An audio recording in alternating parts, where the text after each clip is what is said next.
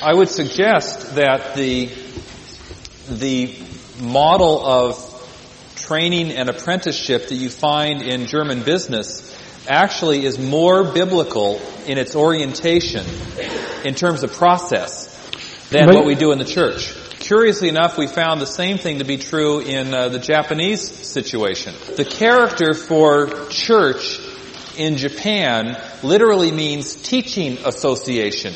We were talking to a taxi cab driver that was not a Christian and talking about the different religious groups. And near the end of the conversation, we asked about the church. And he says, you don't go there unless you want to become a scholar. Interesting. Vocabulary is very important in terms of what it communicates. And it's very difficult to get good vocabulary to describe what we're going to be talking about the rest of today as well as tomorrow. I'm going to use a term that's called coach. And it is a term that actually flows right out of Ephesians chapter 4.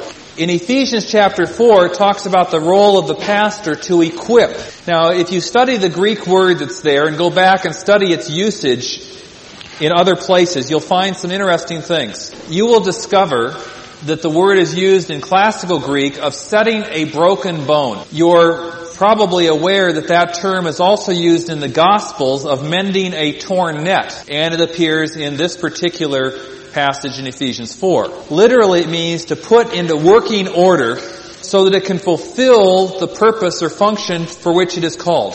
So it, in Ephesians 4, talks about preparing God's people so that the body of Christ can grow and build itself up in love as each part does its work. In English, the best word that describes that function in a way that's understood today is the word coach. And if you think about a sports team, a coach that comes alongside of the players to help them to be able to do what it is that they are called to do. The most appropriate biblical character that would be like a coach would be Barnabas. Literally, son of encouragement.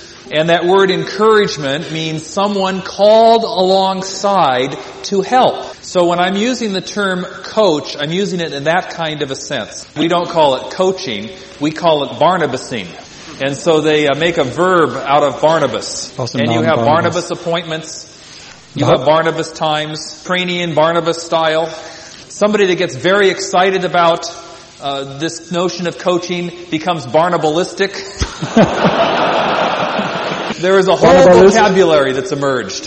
And it sounds like you may need to figure out the right kind of vocabulary that would express this concept in German. But until that vocabulary gets invented, we will use coaching.